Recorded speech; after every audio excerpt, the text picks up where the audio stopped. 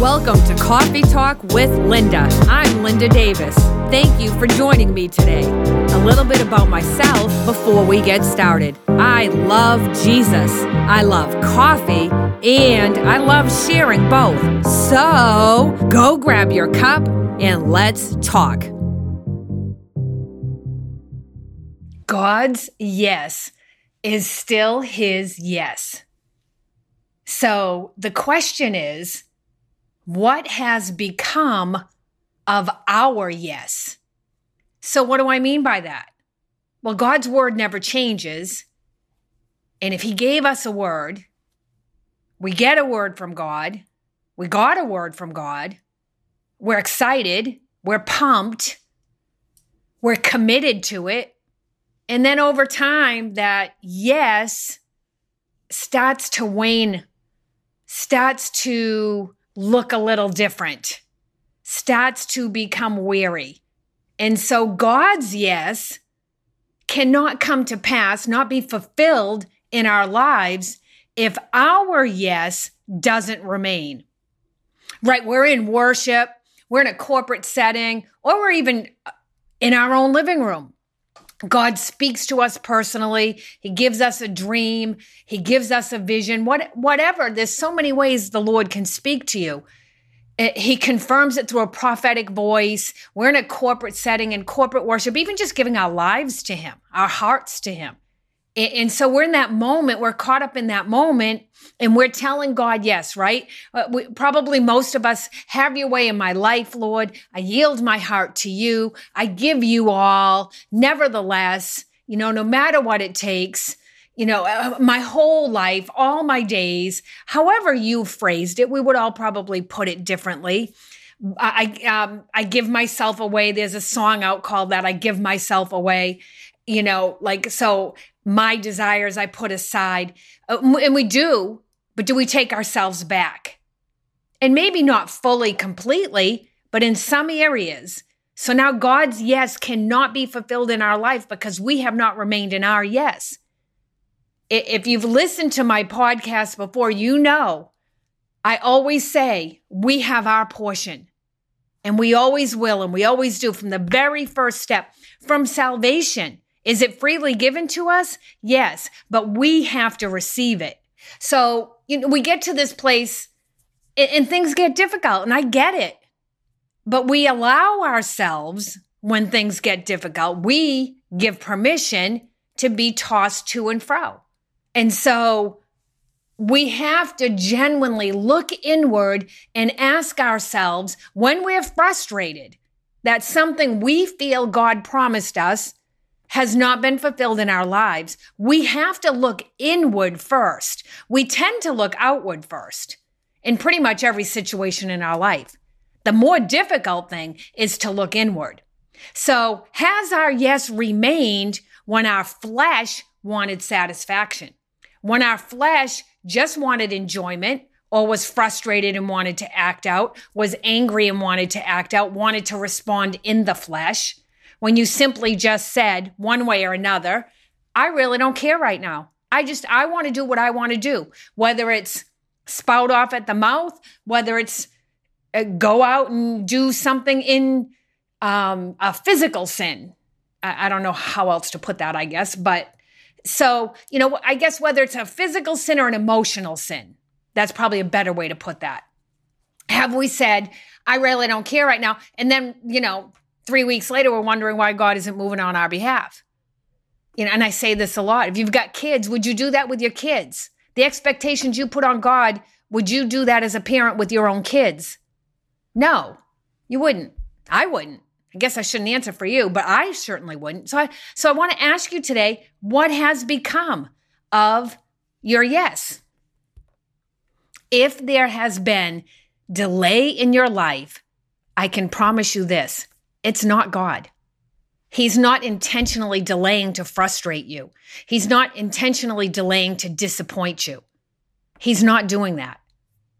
If there's delay in my life, I got to look at Linda. I got to say, I must not be ready. I'm not ready. I haven't done whatever has needed to be done, specifically in my own heart. Have I done what's needed to be done in my own heart? See, it's on me. I'm not ready for it, or it would already be upon me. Anything I'm going through, any contending I have to do, any pressing in I have to do, any standing I have to do is about preparation for the fulfillment of the yes of God in my life, His plans and purposes in my life. And I will say this, it's not always us, right? It's not always. Sometimes it is another person. Most times it's us. But sometimes God's doing a work in somebody else and it doesn't have anything to do with us. And so if we're waiting and we know we've yielded our heart and we've asked the Lord to inspect our heart, right? And He hasn't shown us, or whatever He's shown us, we continue to work on, then we just have to trust Him in the waiting. Maybe He's working on someone else or something else. Maybe they're not ready for our yes to be fulfilled. He's got us situated, but He's working on the other person. He's working on a part of them that can play into things. I promise you this, whatever God's yes to you was, He will do it. He wants to do it, and He can do it. So we have to ask ourselves, what's the delay? I always ask God this when I'm in a situation where I feel like there's delay. I feel like I'm in my due season, but my due season is not here. I'm not reaping. I always ask the Lord, show me the truth of this situation. In every area, I have to step back. I might react in the moment, but then I pull myself in, I step back, and before responding again, I say, Lord, you show me the truth of this. Is this just Linda being frustrated? Or is there really something going on here? Are you showing me something in my heart I need to deal with? Or maybe I'm good in whatever situation I find myself in that may be difficult. Maybe God's trying to deal with someone else's heart. But we do have to ask Him, and we do have to know the truth of situations. First and foremost, is it something in me? Have I done something? Have I not done something? Do I need to apologize to someone? Do I need to forgive someone? Do I need to seek forgiveness from the Lord? Do I need to repent? We should be the first person we look at, right? You know that saying, check yourself before you wreck yourself. We have to check ourselves first. Look inward before you look outward. And this goes against society, because society points outward first. It's uncomfortable for us to check inward first, but one thing is certain, God is not concerned with our comfortableness. That's a promise. He's concerned with our freedom. He's concerned with fulfillment of plans and purposes. He's concerned with salvation. How do we know? Well, Galatians 5:1 tells us exactly why Christ came down and allowed Himself to be crucified on the cross and rose again. Galatians 5:1, it is for freedom that Christ has set us free. Do not let yourselves be burdened again by a yoke of slavery. I mean, if I could bold and highlight and underline and italicize for you through my voice, it would be the words let and again and slavery. Those three. Do not let yourselves be burdened again by a yoke of slavery. Do not let. That word let right there in that scripture verse means give permission.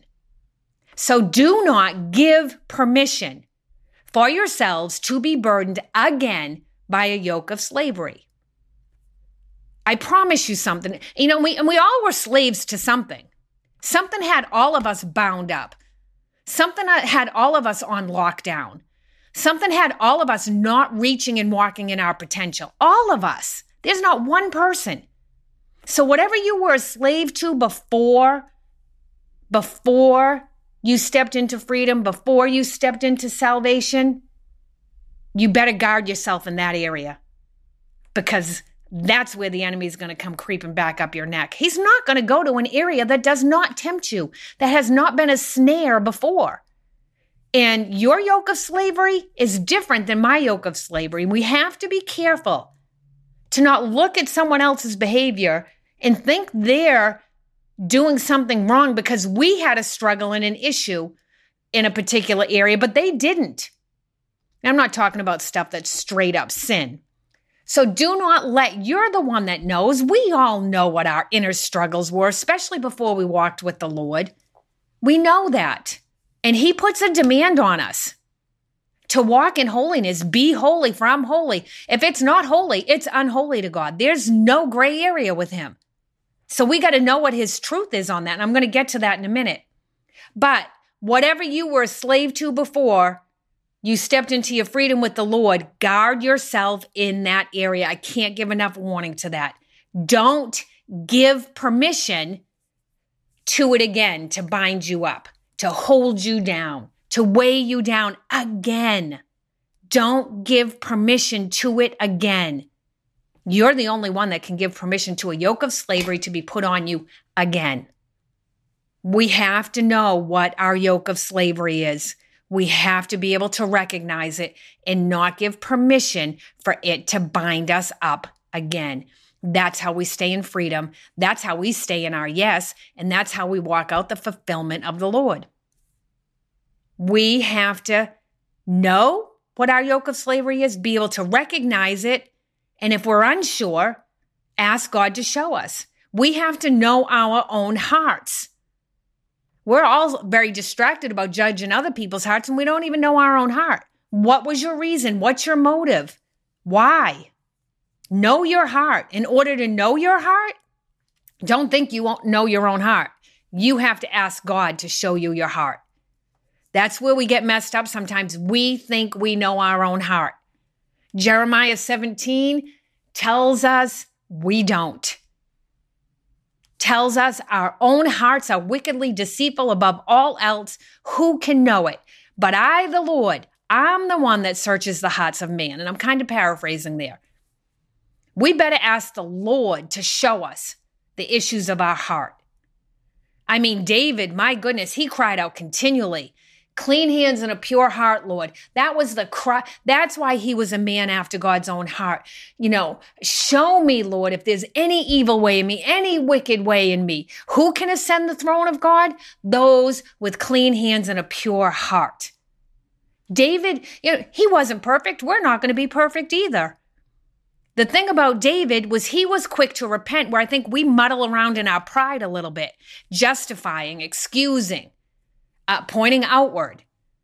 Well, you know what? No.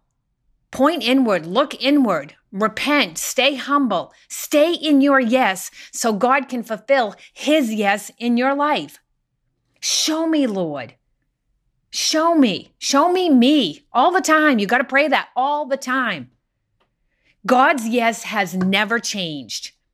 If he said it, it's still there. Right? He's not a man that he should lie. His word's not coming back to him unfulfilled. It's not. So what has become of our yes? Did we get tired of waiting on it? Did we get tired of working towards it? God's yes is going to put a demand on us, and we're going to have some staying power to walk in the yes of God for our lives. God wants you to give permission to him and not permission to the yoke of slavery. It's one or the other. I want you to hear that. God wants you to give permission to let him and not permission to the yoke of slavery, to not let that come around again. Let God have his way, and don't let yourselves be burdened again by a yoke of slavery. I promise you this. You're giving permission to something or someone in your life. So you have to ask, who or what is it? And if you don't have the answer, ask God to show you. God wants you to give permission. Will you do it? Will you give God permission to move on his yes? Because truthfully, his yes doesn't matter if we don't give permission to it in our lives. Great example is marriage. So when I met my husband, right, I was in love with him when we were dating and we met, and I was in love with him and I thought he was amazing, right? And now he proposes to me. I have to say yes. And then I have to walk that yes out. If I don't say yes, we're never getting married. And my yes also had some risk to it. It took love, it took faith, hope, and trust.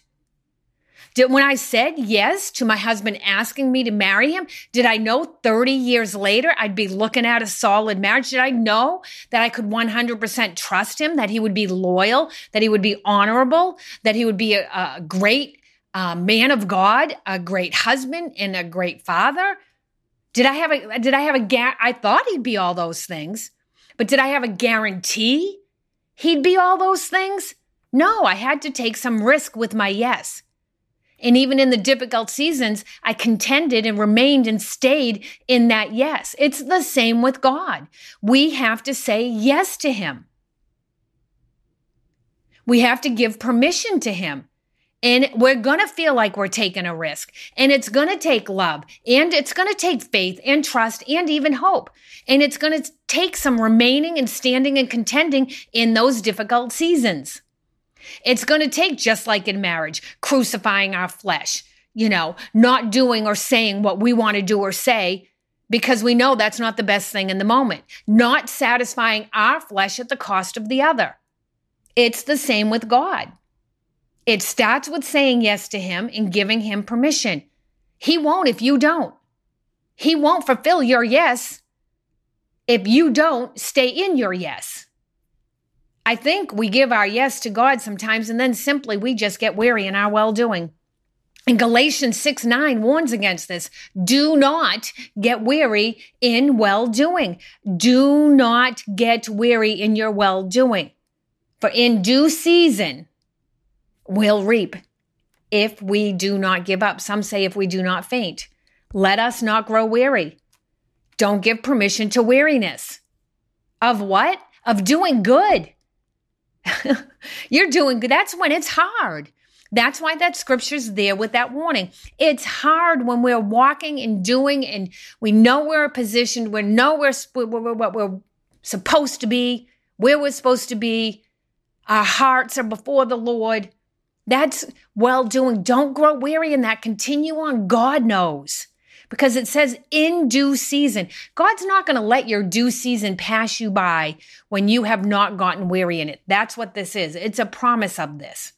Don't get lazy about God's yes in your life, or you'll never see God's yes in your life. If you don't grow weary, we got to grow up.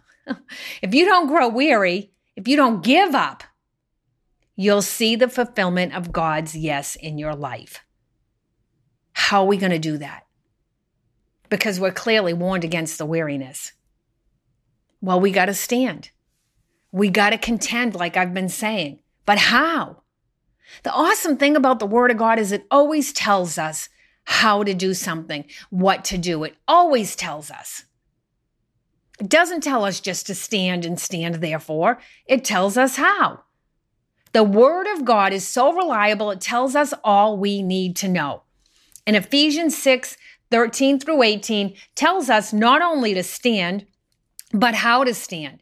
Therefore, take up the whole, not a missing piece, the whole armor of God, that you may be able to withstand in the evil day. And having done all to stand, guess what? Stand firm. Stand therefore. How? By having fastened the belt of truth. Before we get into the armor of God, I want to say this. We can't leave any piece out. When we leave one piece of the armor of God out, there's now a maybe in our yes. That's why the verse says the whole armor. Some translations, the full armor. However they word it, right? We have to make sure no piece is missing. If there's no shield of faith, now there's a maybe. If there's no belt of truth, now there's a maybe in our yes. There's wiggle room there. In order to see his yes become fulfilled in our lives, not our yes, but his, we're going to have to do effective battle, not just swinging aimlessly at the air. We'll make a mess of things. We'll get tired. We'll be weary in our well-doing. How do we know what to swing at? Show me the truth, God. Show me the truth of this situation. So I want to go through these just for a minute, but I wanted to say that before we got started, right? Okay, so put on the belt of truth, buckled around your waist. What does that mean? Walking out God's truth. Know the word of God. Know God. Know his heart. Know his intent in scripture. Don't take one verse out of the middle of a whole book or a whole chapter and apply it to whatever you want to apply it to. Understand what he was saying, even culturally during that time. What was that verse saying, and how does it apply to me now in my day and age? We have to know the truth. And by doing that, we know him. And it's going to take some time, just like knowing anybody in our lives. To know God, to know his truth, we're going to have to spend time with him. And we're going to have to be sure to make sure it's his truth and not our truth. Another thing about the belt of truth, it's commitment to integrity. It's character in your life, in every area of your lives. I said this earlier, it's holiness. You know, we can't pick and choose. We've got to walk according to his full word. What does God say? So the next is with the breastplate of righteousness in place. So we've put the belt of truth buckled around our waist. Now we have the breastplate of righteousness in place. Again, this is character. Righteousness is right standing with God. That's holiness. God demands integrity and holiness in our lives. We're talking about godly character here, in right relationship with God, in right standing, able to approach the throne of God. The clean hands again, the pure heart again, right? Who can ascend that throne? And the next thing it says in Ephesians 6 is to have your feet fitted with the readiness that comes from the gospel of peace. Believing and boldly proclaiming God's truths, again, not ours, knowing what he says about every circumstance, and being ready in and out of season to speak on that. On what God says, not what you think, not what I think, not what somebody else thinks. It's not what we think. It's what does God's truth say. And let's not try to get as close to those blurry lines that we want to get. We make them blurry. Let's not try and get as close to those and endanger ourselves to become burdened again by that yoke of slavery. No, why are you playing with fire? Turn and run as far away, as fast as you can. In addition to all this, I'm back in Ephesians 6. In addition to all this, take up your shield of faith. Why? Because it extinguishes the fiery darts of the evil one. There, again, this is the same thing as not getting weary. Fiery darts are coming. We should not be surprised. That's what the shield of faith does. It's believing and claiming God's yes. Lining our words up with his yes and standing firm against every fiery dart that tries to take us out, whether it's trying to destroy us or distract us. Be in faith. Faith and doubt, they can't hang out together. They can't hang out together. You can't have light and darkness in a room. Light shows up, darkness has left. When doubt shows up, faith has left. They just can't hang out together. As soon as you entertain doubt, faith has left the room. Never speak against what you know God's yes was. Never speak against it, no matter how opposite it looks in your life.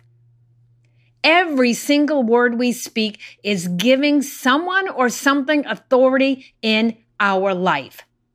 When we speak God's yes, we're releasing it into the airways. We're giving God authority to move on it. Our words give permission one way or the other. We can give authority in our life to be released, and our words are a reflection of what our heart believes. Luke 6:45 tells us this. Out of the abundance of the heart, the mouth speaks. You want to know where your heart is? You're not sure? Listen to your own words. You want to know where somebody else's heart is? Just listen to their words. They're going to reveal their heart. Just let them talk. It doesn't take long, and you can see where people's hearts are. Your words will always reveal you to yourself and to others. Are your words lining up with what God has said in faith, or are they laced with doubt? Again, death and life are in the tongue. Both things are in our tongue. We can speak death or life to the very yes we are waiting on. Now, the helmet of salvation. Being renewed in your mind, being refreshed in the word, being in prayer, fellowship with Jesus, be in the word, be in worship. Our minds are so powerful, they can talk our heart right out of something our heart genuinely wants. That's why Romans 12:2 tells us to renew our minds daily. Our minds are powerful. And also in Romans 12:2, it tells us by renewing our minds, this is how we know the will of God. This is how we'll know the will of God and his yes to us. Our minds are very, very strong. Know the word, know God's truth, study it out, know what, like I said earlier, know what he intended, which leads us right into the sword of the Spirit, which is the word of God. It's our most powerful weapon because it is God speaking through us. It's being on the offense while defending your position. And the enemy will try and twist God's word in our mind, which is why the helmet of salvation is so important. That's why it's important to renew our mind. Put that yes before you. Write it down. Put it in front of you. Put it on your bathroom mirror. Put it on your steering wheel. Whatever you got to do. The enemy's going to try and put little slithery doubts in your mind. He did it to Eve. He'll do it to us. And her mistake was conversing with the devil. This is all in Genesis 3. Did God really say? Is that what he really wanted? Is that what he really meant? Was that really, and I'm adding, I'm paraphrasing this. Was that really he just put enough doubt in her mind, and she started conversing with the devil, and next thing you know, she's eating the apple. She's doing the very thing God said not to do. That's how it happens. No, tell the enemy no. Be like Jesus. Jesus was tempted just like Eve was. Right? In Matthew 4:1-11, no, fight it off like Jesus did and speak the truth of God's word in power just like Jesus did. In Matthew 4, at verse 1, it says, Jesus was led up by the Spirit into the wilderness to be tempted by the devil. After fasting 40 days and nights, he was hungry. And that's when the tempter comes up, when he knows we're weak. Not when we're strong, not when we're down at the altar weeping and saying yes and worshiping and we're surrounded by a support system and believers. That's not when he's showing up. He's going to wait till we're hungry or frustrated or discouraged, defeated, hurt. See, he's trying to put doubt in there, right? In chapter 4, verse 3. If you're the Son of God. But Jesus answers him, it is written. Verse 5, he tells him, brings him up on the pinnacle of the temple, and he says, if you're he keeps trying to put that doubt. Are you really the Son of God? Are you really throw yourself down, for it's written. See, the devil knows the word. It's written, he will command his angels concerning you, but that's not what the word meant. Yeah, that is written, but that's not what it was saying, and Jesus corrects him on. He's like, oh yeah, well, you know what? It's also written, you shouldn't put the Lord your God to the test. This is why we've got to know the word. Again, I'm in verse 8 now. The devil takes him to a very high mountain, shows him all the kingdoms of the world, all the glory, which is already Jesus's anyways. He's just trying to trick him like he tries to trick us. And he's like, all this I'll give you if you'll just bow down and worship me. After trying to produce doubt, right? No, Jesus is like, no, I'm done. I'm all done. Be gone, Satan. I'm not having this conversation with you. Be gone. The word says, for it is written, you shall worship the Lord your God and him only. And then the devil left. That's pretty powerful. The devil was trying over and over to first insert doubt and then to get Jesus to apply the word in a way God never intended. And the last thing about the armor of God is to pray in the Spirit on all occasions with all kinds of prayers and requests, praying in the Spirit at all times.